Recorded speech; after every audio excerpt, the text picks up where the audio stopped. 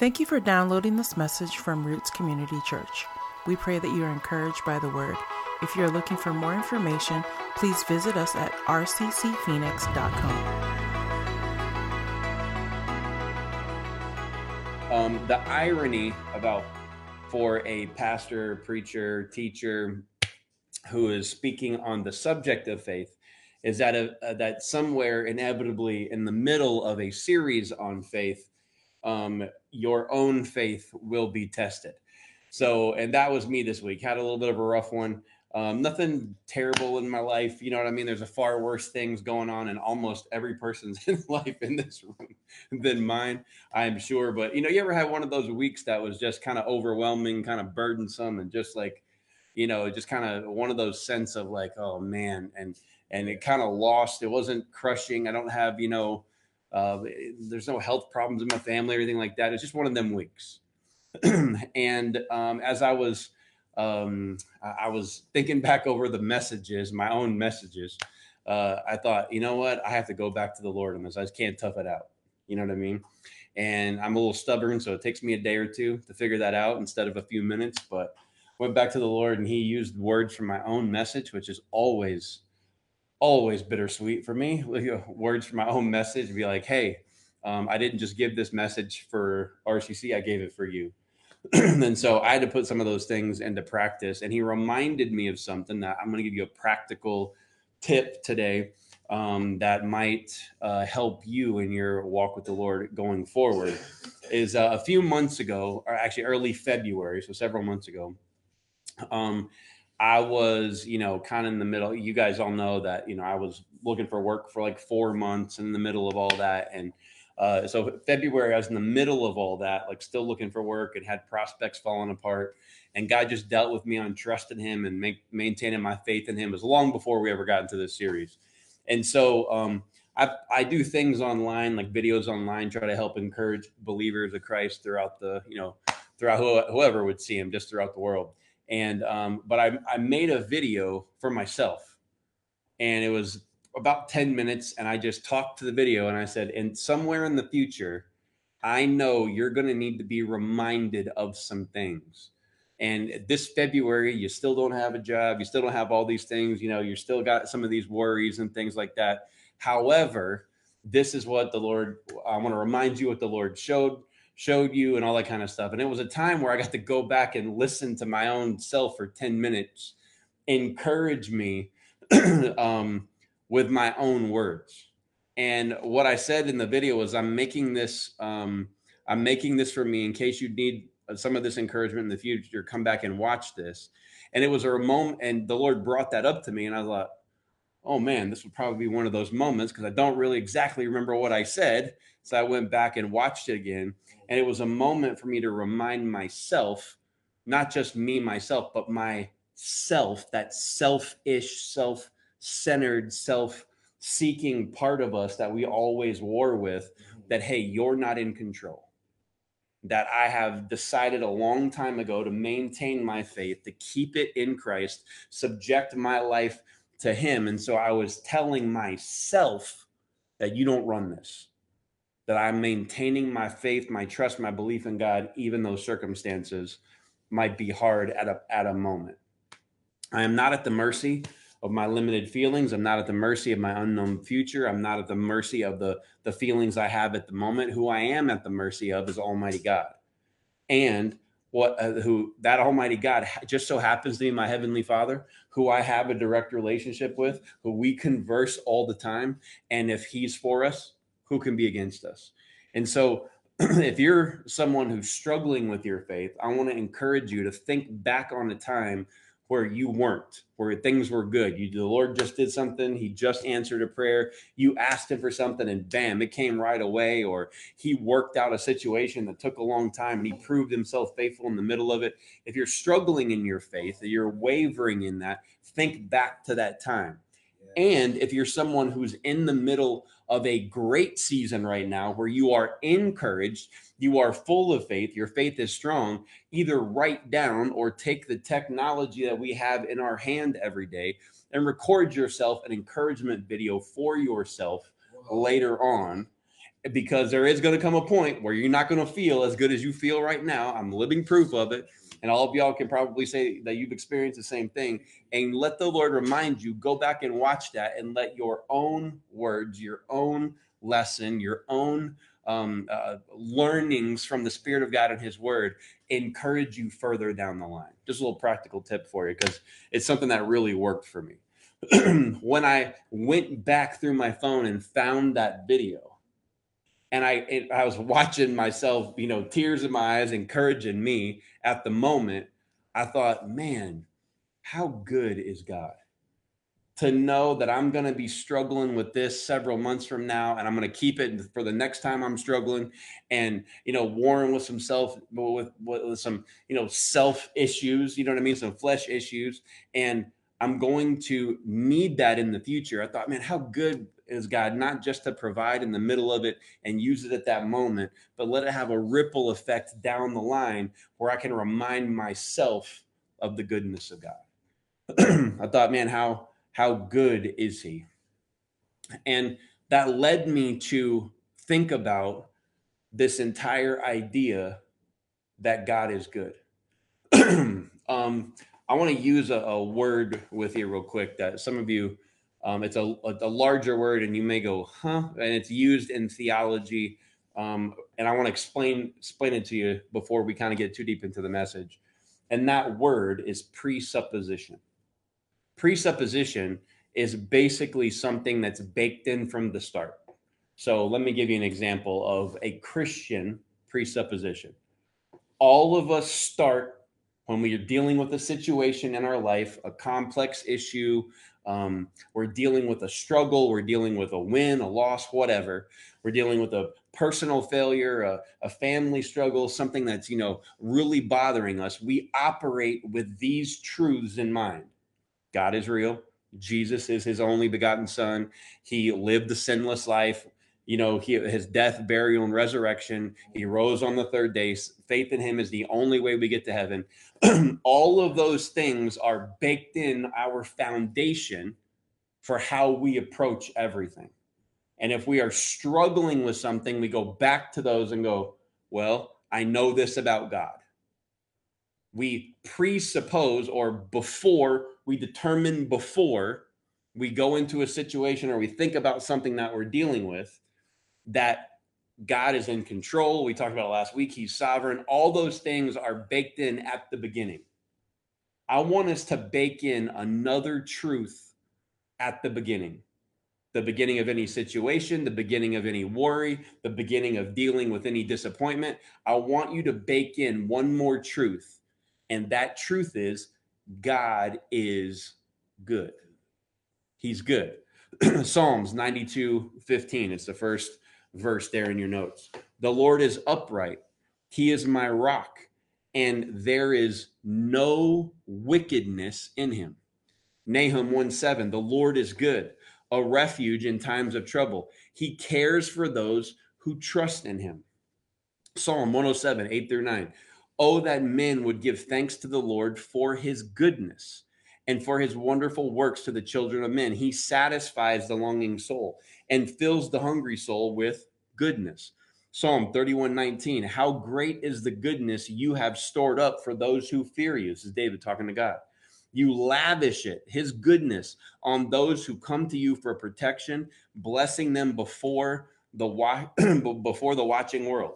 I could spend the rest of the time that we have in our weekly meeting here together and just read scripture after scripture after scripture after scripture that continually points back to the truth that should be baked in everything that we deal with, everything that we do, everything we understand. Many of these would be straight out of Psalms, but I could find them all over the Bible and just read to you the words of scripture that talks about God is good.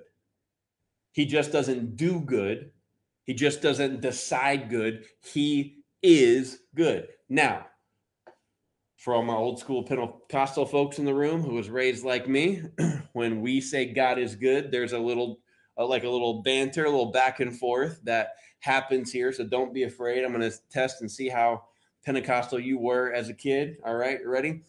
So when we say that word, God is good, and God is good, right? Okay, good. So that's everybody. All y'all had somebody shaking and marching and prancing in your church, jumping when they were singing, right? Yeah, everybody had somebody in the choir, like we were talking about earlier. You all had somebody like that, right? You all understand that 20 years ago when I first heard that, I was like, oh, that's kind of cool. It might have been 30 years ago, actually, now that I think about it. But that's kind of cool. And then it got kind of worn out over time, right? Because you'd see somebody at work who was a believer. You're like, man, how you doing? Like, man, God's good all the time. And they'd wait for you all the time. God is good. Like you would have to resolve it, or it was like a hanging chad, right? It's something that it wouldn't resolve. Something didn't feel right, like in music. Like just end it. Don't end on that one chord. End on the final one. Let it resolve, But on the flip side of this, outside of kind of our church world and our Pentecostal sphere of influence, there's a lot of people in our culture that when you say God is good, they immediately get upset. And the reason they get upset is because when you say God is good, they think about all the terrible things that have ever happened in their life. They go back and think about the time that somebody hurt them or said something mean to them, hurt their feelings, disappointed them, lied to them, betrayed them, took advantage of them.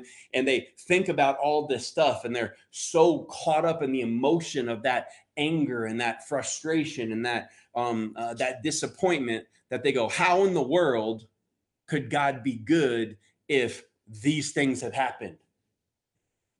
And then everybody in here knows that you find what you're looking for, and they go back throughout history and find atrocities and terrible things that have happened, and young children passing away, and and why did this person die in the wreck and this person survive, or why did this bad terrible thing happen to this person? They were so good, they were so important to me, and they passed away. And then this other person who I don't even like, if I would have had it my way, I would have flipped them, like kill the other one and let the good one live. You know what I mean?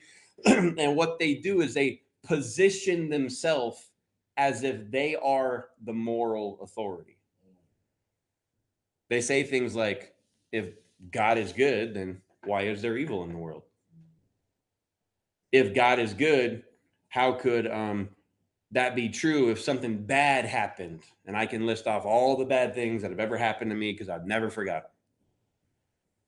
I don't want to diminish or make light of trauma. Very real.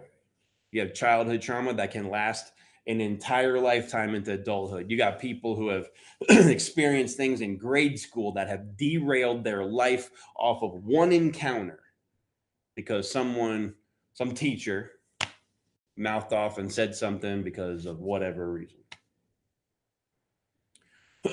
In a recent debate, there was a young man who had a lot of this trauma. He was a younger man, and he was asked to debate the position, and he was an atheist, but it became very clear that he was just a hurt young man that had some of these similar type of attitudes. Like, I've had all this bad stuff in my life happen, so how could God be good? He tried to make the case that because bad things have happened in the world throughout history and in his individual life and the lives of the people he knew, that there is no way in the world that you could say God is good when he created all this and there's so much bad. Now, we touched on this a little bit last week, but it's worth revisiting in a little bit different scenario. But remember that God has given every single person a choice to act in accordance with his law, his instruction, and his standard. And when it comes to us, we want our freedom of choice to remain. But when it comes to other people's decisions that impact us, we want God to take their freedom away. It's either we all have it or none of us do. And if someone operates outside of those godly instructions, there are consequences, not just for the one who is disobedient or rebellious, but for those who are on the receiving end of those actions that were disobedient. Many people look at the atrocities in human history, the people who, it's often said that the 19th and 20th centuries were the most deadly in human history, recorded human history, because you have the leaders of China and the leaders of Russia and communist regimes who each individually, separately murdered between 20 and 40 million of their own countrymen out of the sheer pursuit of selfish power. People look at the atrocities throughout human history like those, like the Holocaust, like terrible things that have happened, natural disasters, and all of the death, all of the disease, the poverty that is in the world. And they look at it and go, I judge all of this from my position. If I was in control, if I was running things, there wouldn't be any of this. They feel as if they have the knowledge, the character, and the integrity to call the Almighty God into question. What we don't realize is that when we take that posture of, why did this happen to me? You got to explain what happened to me. My parents used to love I Love Lucy, right? When I was younger, and Ricky Ricardo's favorite line was, Lucy, you've got some explaining to do, right? There's a lot of people who look at God with that same attitude, like, hey, bro, you got some explaining to do to me. And when you do that and condescend God, you are in essence saying, I have a higher moral standard than anyone else who's lived, than all the apostles, than all of the brilliant philosophers, all the people who were in science, all the people who are in education. I have a greater moral stance than any of them because I'm elevating myself above Jesus, above God, to look down on him and say, how dare you let that happen to me? And then you call yourself good. You've got some explaining to do. This is a wildly dangerous posture to be in.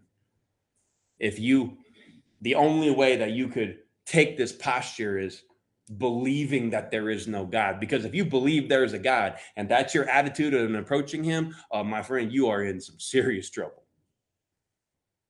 The young man from that debate, I had to pause and stop his video over and over, stop his video over and over again to get this quote down, because I'm not super fast at typing and my space bar is jacked up on my keyboard. This side issue. This is my personal issue. But here's what he said, quote, he's an atheist who's been hurt, thinks God isn't good. This is what he says. If by some miracle I would wind up in heaven, and as you say, I get to enjoy in an eternity in the presence of this ugly creator, my only question would be, do I have to enjoy it? Because I don't think I would be able to. Now, my first reaction, I'll just be honest with you, was, you pretentious little twerp. Like somebody needs to yank you by that collar and straighten you out, right? That was my first thing. I was like, oh, no, Matt, that was Ron Poole. That was my dad. That wasn't me. You know what I mean? I got to ease up on that a little bit, right? That was my first reaction. And then as the Holy Spirit began to check me and go, hey, he is way out of line. But I don't think he really believes that. I think when you are in the middle of rebellion, you say and think some crazy stuff. Let me personalize that. When I was in the midst of my rebellion,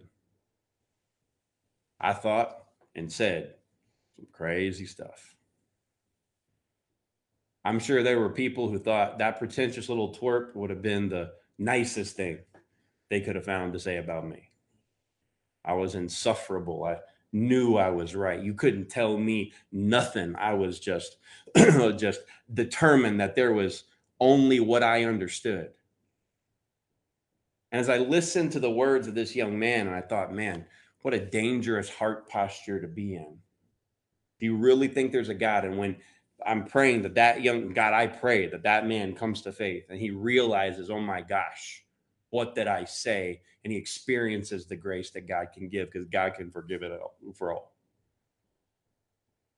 But I want to look back on the time that many of us now, when we were younger, and this may still happen to some of you now, but let's just think about the time when you're younger, especially my old school folks. Let's think back a time where your parents, like your mother or father, told you, hey, I need you to get in there and clean that room. Now, you didn't understand, right? It was just like, why do I got to clean this? I'm just going to mess it up later. Well, I got to clean my bed. That's still kind of my question, right? Why do you make your bed? I'm just going to sleep in the thing in a few more hours, right? Like, that doesn't make any sense to me, right? So as kids, you're kind of like, I'm just going to mess it up later on. And then I don't want to do it right now. I'm at school. I've been at school the whole day. I'm tired. I got homework. Now you want me to clean my room. And then they're like, hey, don't make me tell you again. You get up and you start mumbling, clean my stupid room. And then you hear a voice from behind you. What was that? Nothing. I was reciting my vocabulary words for homework or whatever it was, You get in there and you clean the room, even though you don't want to do it, because there's a principle involved of responsibility, of caring for what you have, of discipline, of making sure that you are a good steward of things that you possess. So imagine for a second, because all of you have had that scenario, imagine for a second that you didn't get up and go clean that room. In the Samoan culture, this ends with a sandal flying across the room, In the redneck culture, it ends with a leather belt coming off my dad's waist, right? Like, but let's just pretend, because none of you would ever do this, but let's just pretend for a second that this situation went differently. And they said, hey, get in there and clean the room. So imagine someone responding, look here, old man. Look here, old woman. My friend at school was mean to me today. The lady at the cafeteria was rude. She gave me that cardboard square-looking piece of pizza with cold carrots that looked like they were cut by that machine from Chick-fil-A.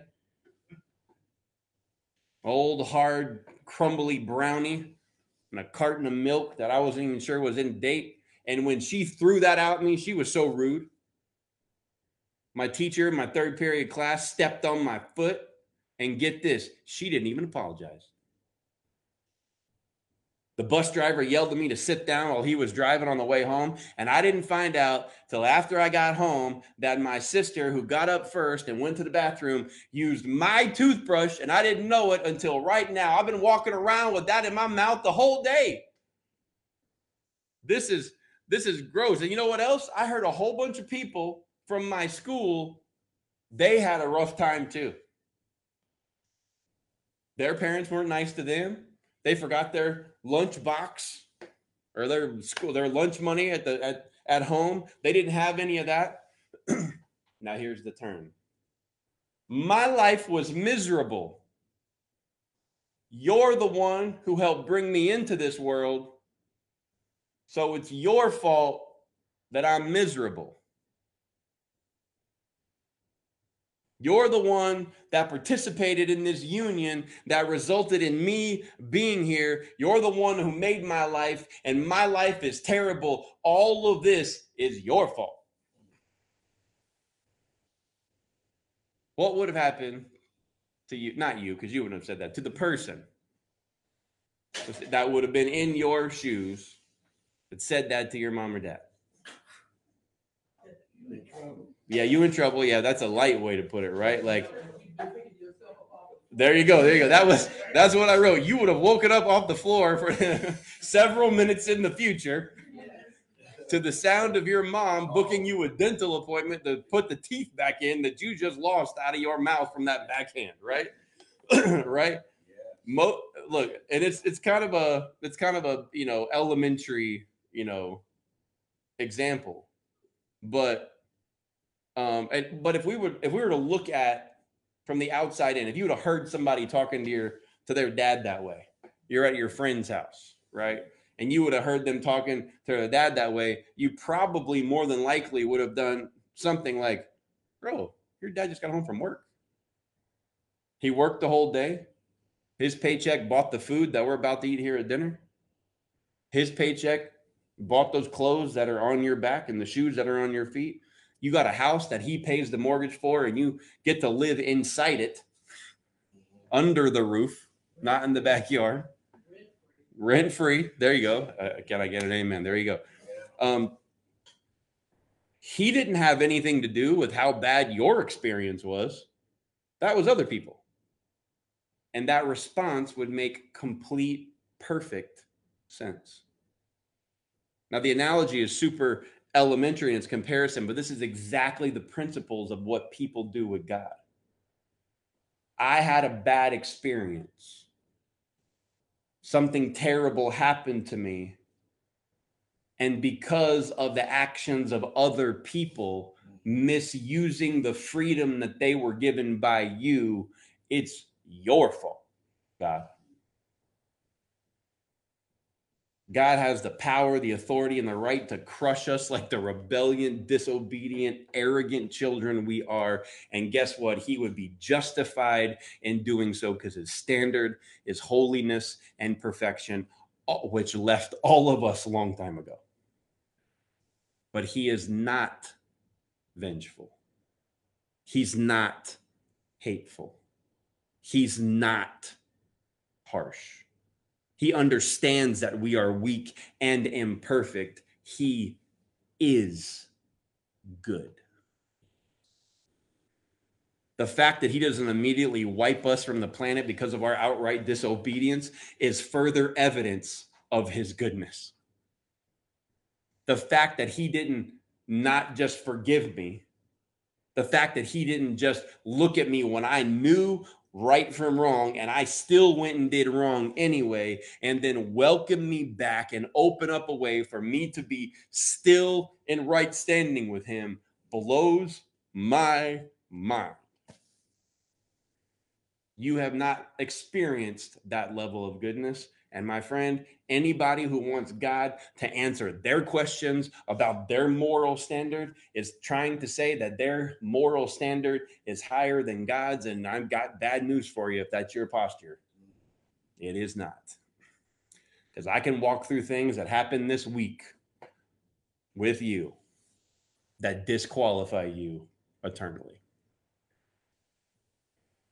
Some of them never came out of your mouth, did they? Some of them were just thoughts in your head. This is not good. What I'm thinking about doing to cope with my struggle right now is not good. God doesn't have to explain anything to you. He made you. He's the creator of everything in heaven and on earth. He caused the air to be at the perfect percentages so that you would breathe it in your lungs and it would sustain your life. He didn't just make the air. He made the lungs that breathe that air. You woke up this morning, you have the elements and opportunities to do what you need to do to survive today. My guess is none of us woke up and wondered, am I going to make it till the end of the day because of X, Y, and Z? Most of us did not wake up in that position. Most of us are here living in the most wealthy, generous, free country that ever lived, far from perfect, not something that, it can be looked at with just held up as a standard of perfection for the world, but it still does not negate the fact that there is more freedom, more opportunity, more wealth anywhere in this country than there ever has been in human history, and you have access to all of it because he's good. We need to remember that in every life circumstance, God is good. Yeah. And that's the first big, huge line on your notes is God is good. He is good. We need to remember that he is good in every one of life's circumstances. We need to approach every situation that we deal with specific to our life, understanding that he is good. The situation might be really jacked up. Like things might be really screwy. It might be messy. You might have wounds or scars from people who have misused the freedom of choice that has been given to them by God. But you also have access to a God who can fix it, heal your heart, set you free, give you new hope, secure your steps, point out your future, and erase your many, many, many, many, many, many, did I say many, sins. He is good. We could just end right there and just bask and think about, man, how good has God been to me? How many people do you know whose life took a strange, crazy, devastating turn and you thought, man, I almost went with them that night? How many family members have you been so close to making a similar decision and then you veered off at the last second? You decided not to participate, not to go, not to walk in the room, not to walk out of the house, not to get in the car, not to do whatever it is to fill in the blank. And they had an impact from it and you didn't.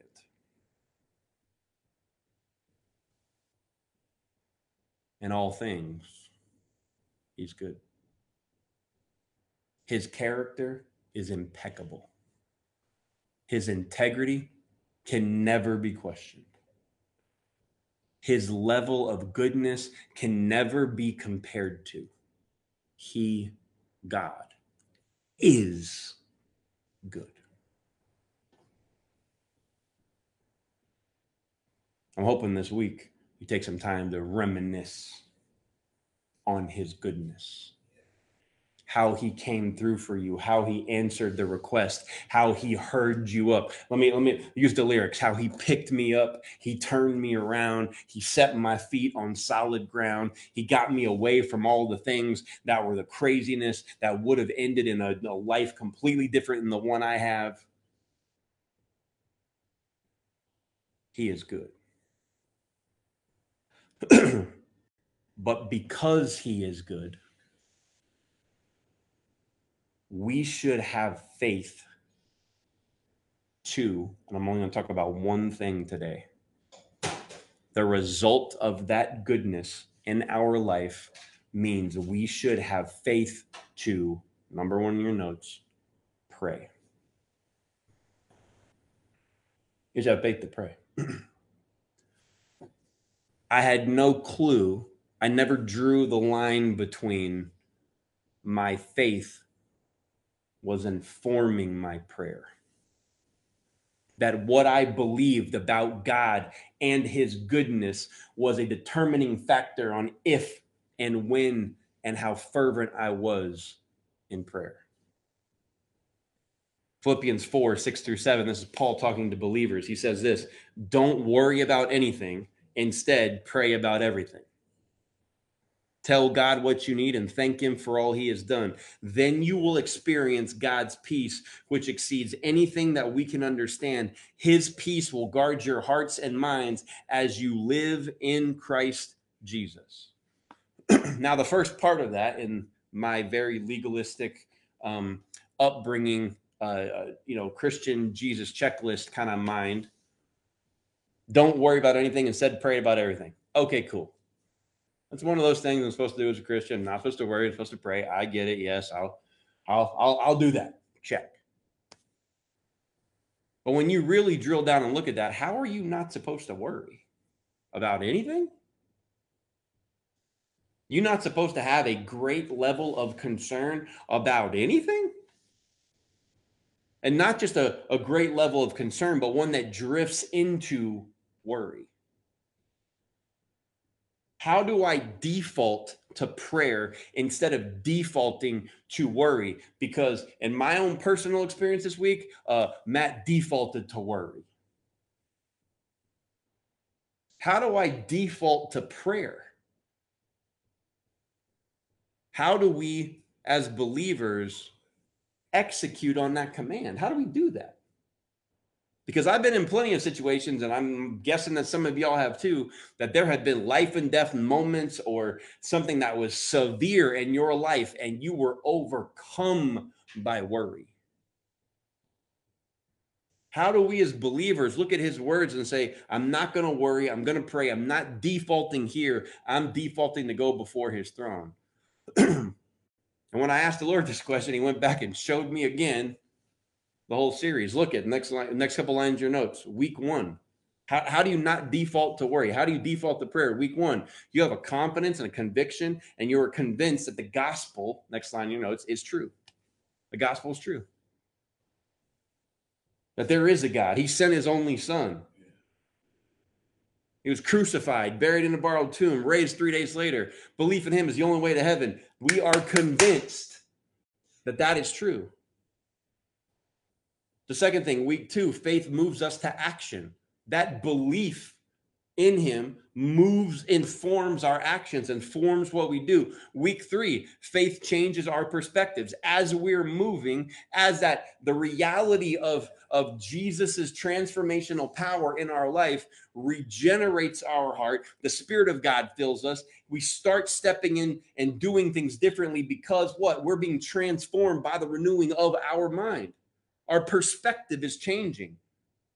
And as our perspective changes, it makes us not look at the bad things in our life and demand God be held accountable to us for why they went wrong. We start thinking about things in a different way. And week 4, we talked about we're reminded exactly who God is. We are reminded exactly who God is. So if we have a conviction and a confidence the gospel is true, and faith moves us to action, and our perspectives on life and struggles have changed, and we're reminded exactly of who God is, and we also remember that he is good, that right there takes me away from worry. Those truths tell that the faith that we have that is encapsulated in those 5 elements looks at our fear, looks at our worry, looks at our stress and says, hey, simmer down a little bit, bud. Push that to the side. I got to go talk to my dad. I got to go talk to my heavenly Father. I got to go talk to him because I know who he is. I am convinced it is true. He has informed my action. My perspective has changed. And my goodness, I am not going to forget that he is good in every single element and every single situation in my life. His goodness is never called into question. Our faith doesn't only tell our fear to simmer down, but it also drives us to pray. And to next on your notes, make your requests known to God.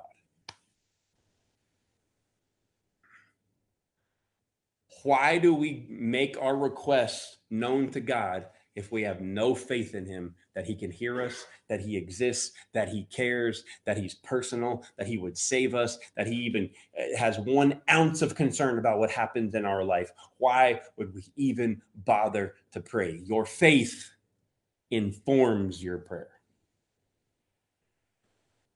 1 John 5:13-14. I write these things to you who believe in the name of the Son of God. That's us. So that you may know that you have eternal life. This is the confidence, that word that's tied to faith, that we have in approaching God, that if we ask anything according to his will, he hears us. There's part of me that wishes that the scripture ended that if we ask anything, he hears us. Those 4 words change it. According to his will. Next on your notes, we ask for things that are in line with God's purpose. Like what's in line with his purpose? It is God's will, his desire for every person to come to repentance. That won't happen. We already understand that because of freedom of choice, but his want is for all of us to be reconciled to him, to be forgiven, to reject the rebellion, and have faith in his son. So it is appropriate for you to pray for the salvation of people. Why? It's according to his will. I don't care how much you pray and believe that in the next 20 minutes or so after this service is done, you're going to walk outside and there's a angel with the keys to a brand new Bugatti waiting for you, paid, gifted. All the taxes were paid on the gift. Here, hallelujah. We go, hey, God goes all the way, right? We're asking for the full thing, the full king and caboodle. He gives you the keys, and then he vanishes and said, this is yours, brother. I don't care how much you believe that's going to happen and how much you pray that's going to happen. What's the purpose of you having that car? I'm not saying that having it's wrong. What's the purpose? So people can drive around and look at you? So you can start a YouTube channel and tell people, let me tell you how I got this Bugatti. So you can go and build and write a book and sell it to church people and say, if you want a Bugatti too, God gives Bugattis. I call it my God got it. Whatever. I don't know. Right? You know somebody would do that. God got a Bugatti for you, right? None of that points back to him. We got a lot of people who are praying and believing for miracles, for healing, for things that if God gave you what you were asking for, there would be zero glory for him and only glory for us. Extend my life, God. For what purpose? So you can continue to be the selfish, idolatrous, greedy person?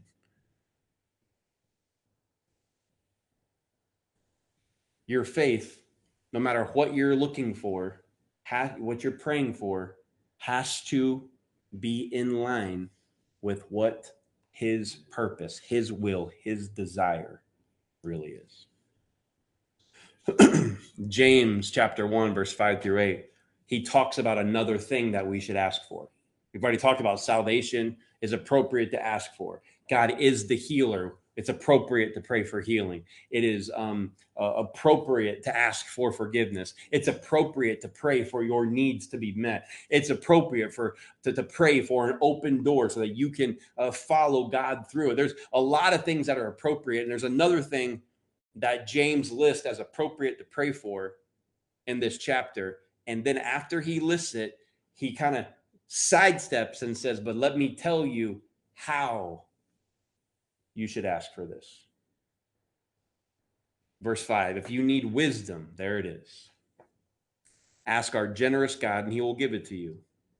He will not rebuke you for asking. But when you ask him, be sure that your faith, there's that word, is in God alone. Do not waver, for a person with divided loyalty is as unsettled as a wave of the sea that is blown and tossed by the wind. Such people should not expect to receive anything from the Lord. Their loyalty is divided between God and the world, and they're unstable in everything they do. I love James. He's bottom line. He might have Polynesian blood in him, actually. He just walks right up and says what needs to be said. I only got a letter that's short, 5 chapters in length, and all y'all gonna get some from it, right? Like he's dealing it out for everybody. Their loyalty is divided between God and the world, and they are unstable in everything they do. I don't often use the Message translation because it's not even really a translation, it's a paraphrase. I don't use it for study. There's some times where you can read it and it says something in a way where you go, man, I think that's really good. It kind of is like a good way to describe that to a modern culture. And in this particular passage, I thought how the Message paraphrase captured this passage was very targeted for us today. Here's what that same passage says in the Message. If you don't know what you're doing, pray to the Father. He loves to help. You'll get his help and won't be condescended to when you ask for it. Ask boldly, believingly, and without a second thought. People who, quote, worry their prayers are like wind-whipped waves. Don't think you're going to get anything from the master that way, adrift at sea, keeping all your options open. Next on your notes, people who if we worry our prayers, they will not be answered. We must pray. Faith informs our prayer, and we must pray in faith. My kind of mental picture when I hear that worry their prayers is kind of military-esque, so just bear with me. If you're someone who has a sniper rifle, you're looking for a specific target. You're judging the wind and the barometric pressure depending on the distance. And if it's super far, if your target's super far, you're judging the rotation of the earth, the weight of the bullet, the speed that it's going to get there, the humidity, all these things, you're calculating them all. So you can have pinpoint accuracy when you're looking at a target. But if you're using a grenade, you just pull the pin, lob that thing over there, and hope the shrapnel catches somebody. Very less accurate, very less pinpointed. Just chuck it, boom, get somebody. This is it's kind of the word picture I have in my mind when I think about worrying their prayers. It's like prayer grenades. I'm not going to God with an understanding He is good, calculating in He is in control, calculating in His sovereignty, calculating in all of the things that I've learned about Him. What I'm doing is going, need some help here. Hope you're going to do something. And lobbing the prayer up to heaven as if, I don't know if you can do anything or if you will, but I could use a little help down here. God, I don't know what to do. I just don't know what to do. I don't know what to do. I don't know where to go. I don't know what the decision to make. Oh my gosh, are my kids going to be okay? Or is my family going to be okay? Is my husband going to be okay? Is my wife going to be okay? Is my neighbor going to be okay? Is my dog? No one prays with their dog. Whatever else, is something else going to be okay? I'm just worried, God. Prayer grenades. Just hoping. Lofting them up without any understanding, any faith that it's going to work. Just hoping that a little bit will catch somewhere and God will show up and respond. Those are the prayers that don't get answered.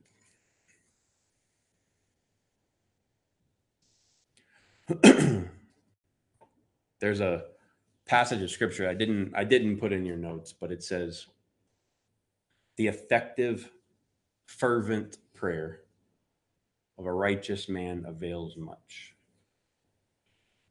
We just saw how prayer is not effective. Worrying the prayers, just lobbing it up there, hoping God would hear it and maybe catch his attention a little bit of the CEO of heaven. Maybe he'll work me in between one of his meetings. That's how your prayers don't get answered. But the effective prayers that happen with faith, those consistent prayers of faith, they begin to produce quite a bit of fruit.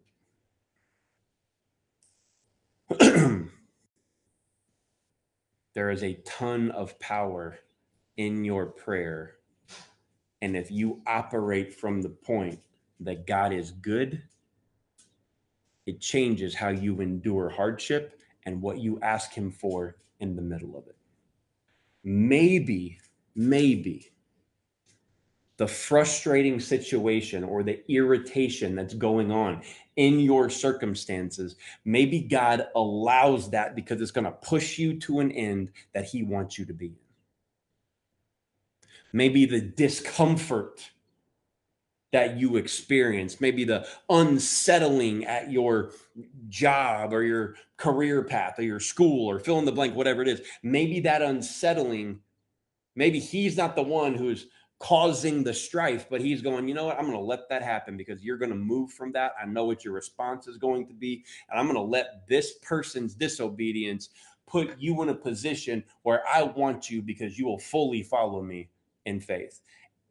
When you realize that God is good in every situation, changes how overwhelmed I am. changes how angry I am. It changes what I pray for. Some of the things that you experience in life is just the product of wickedness, evil intentions of people. And the goodness of God still heals.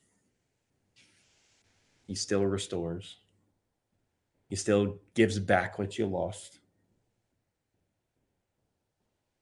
And these things happen and are informed through prayer. I want to wrap up today telling you a true story of a missionary who was deep into into remote areas in Africa. He he was based out of Michigan, United States, and felt God called him there. So his home church, along with a bunch of other churches, were supporting him monthly. And he had a medical background, so he went to a field hospital in Africa to serve. His whole goal was that he would help people physically, and while he's helping them, he would begin to tell them the good news of the gospel. Why I was brought here is not just to help you physically, but to bring your spirit and your soul eternal life. He was on furlough. He came home and he was there with at his home church in Michigan, and they asked him, "Man, we're so excited to see you. Can you come and speak at our service on Sunday and just tell some of the testimonies of things that we'll never see, but that you experience about God's faithfulness and his goodness in the mission field?" The man came and stood in front of the church and began to tell his stories. And he told one particular story about how God spared his life. See, he was so deep into these villages in the jungle that he would have to travel every 2 weeks to a nearby larger city to get the money that people were submitting or were sponsoring him with and supporting him with, use that money to buy medicine and supplies, and then travel 2 days back to this remote area. He would travel 1 day into the jungle, and then he would camp for the night. See, that's where I couldn't do this. See, this is God did not call me to be a missionary that goes into the jungle and be sleeping with jungle snakes, because I cannot be doing that, right? Like, I just, Lord, help me. Like, I'm going to wake up next to a python, and then he don't have to touch me. I'll just see him and be like, it's over. Boom, I'm dead, right? So this, I know why the Lord did not call me to this, right? But this gentleman, he got more guts than I did. Bless him. Glory, Lord. He needs another jewel in his crown in heaven, because I couldn't do it. So he goes into the middle of the jungle and camps out, and then goes the next day and gets the supplies, and then comes back and camps out, and then takes another day's journey to get back to where he was so he can work at the at the field hospital. One of the times that he went from this remote location into the city, when he got there, he stumbled upon these two men who were in this brutal fist fight, and there was one person who was seriously injured. He just rushed to him with a background in medicine, and he helped care for him and bandage his wounds and kind of helped him get everything back together and patched him up and shared about the Lord with him. Didn't think anything else of it. He has helped many people in a similar way before. He went to the bank, he went and got his money, bought the supplies, and then he went home and spent the night in the jungle, and the next day was back in the bush at the field hospital. He did that every 2 weeks. And so 2 weeks after he had seen these gentlemen fighting, and he helped that man, 2 weeks later, he's out of supplies. He goes back, spends the night in the jungle, and then makes it to the city. And when he goes to the city, the young man that he helped is waiting for him. And he walked up to him and said, "I just want to tell you kind of what was happening. And after you took care of me last week, he had a guilty conscience and wanted to come clean." He said, "My friends and I know that you're not from around here." Michigan guy, the middle of Africa, kind of easy to see. "We know you're not from around here. So we were asking people what you were doing, and they told us you would buy medicine and supplies and then take them back to the field hospital. So me and 5 of my friends said, we're just going to follow this guy into the jungle. We knew you couldn't get all the way back to that field hospital in one day, so you were probably camping out. So we followed you. And the guy was like, what? I didn't know anybody was following me. It's like, yeah, we kept our distance, but we followed you. And our plan was that night, all of us were going to overpower you, kill you, take any money you had left, all your supplies, and your medicine. We were going to make sure that we had all of that and that you just wound up dead in the jungle somewhere. And the guy goes, well, thanks for telling me, but why didn't you do it? He goes, we couldn't do it because of the 26 armed men that travel with you. And the missionary went, what are you talking about, bro? Like, I have to come back here every 2 weeks to buy supplies. You think I can hire one person, much less 26 armored guards to get me back? He goes, no, dude. He goes, no, we counted them. He's like, yeah, you might have counted them, but were you on some medicine? You know what I mean? Like some natural stuff, like that bitter herb. Like, were you hallucinating? He's like, no, I didn't only count them, but the 5 people who were with us counted, because we realized we were outnumbered by more than 5 to 1, and we couldn't calculate how all of us could overcome 5 different people. And so we backed off and left you alone. While he's in his church in Michigan, standing, telling his story, a man stands up in the middle of his message and says, I'm sorry to interrupt your sermon, sir, but I have to know, what day was that? And he told him the date. He said, what time of day was that? And he said, well, would have happened at nighttime in Africa. And they did all the calculations of time, would have been the morning here.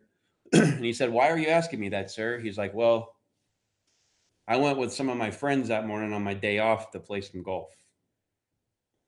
And I walked up to the green and had my putter in my hand and was about to make my shot.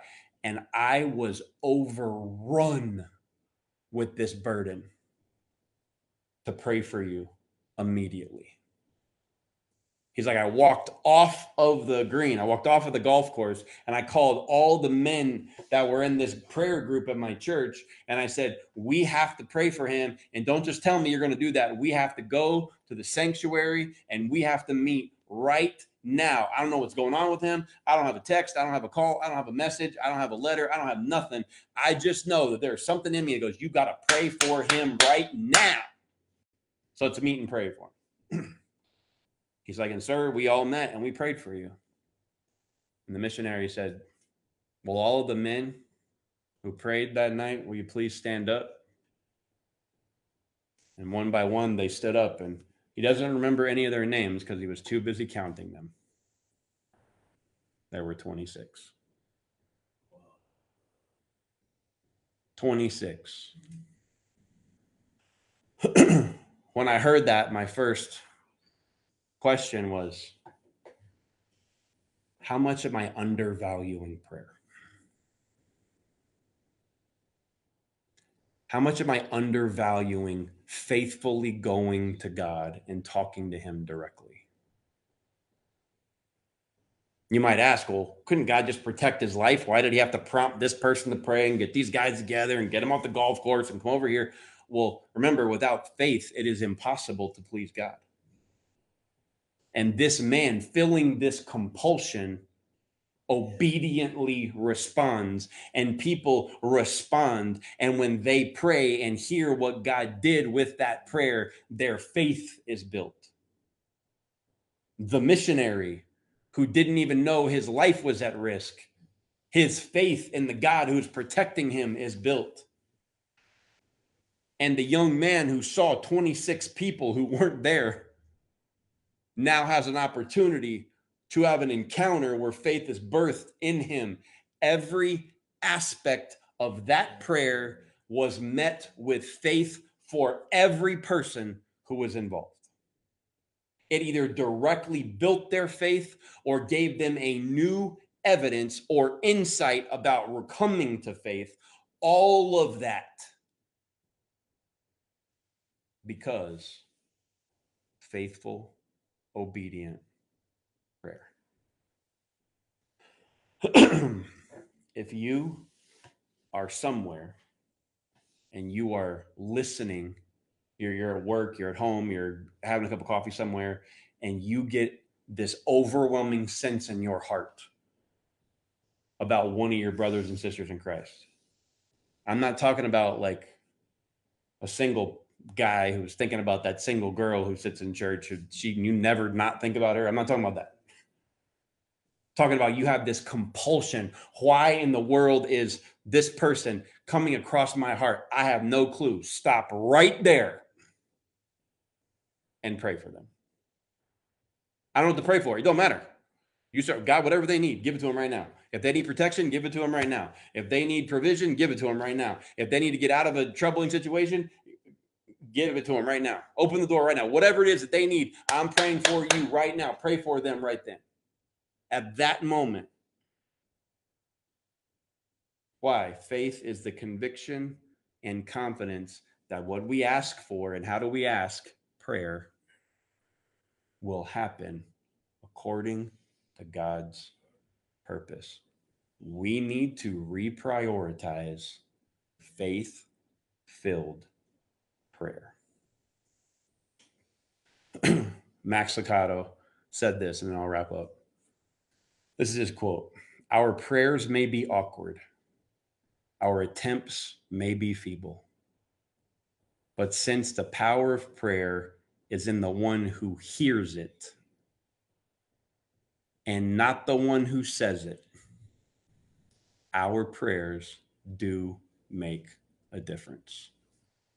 What you believe about God and his goodness will determine how, when, and the frequency of which we pray.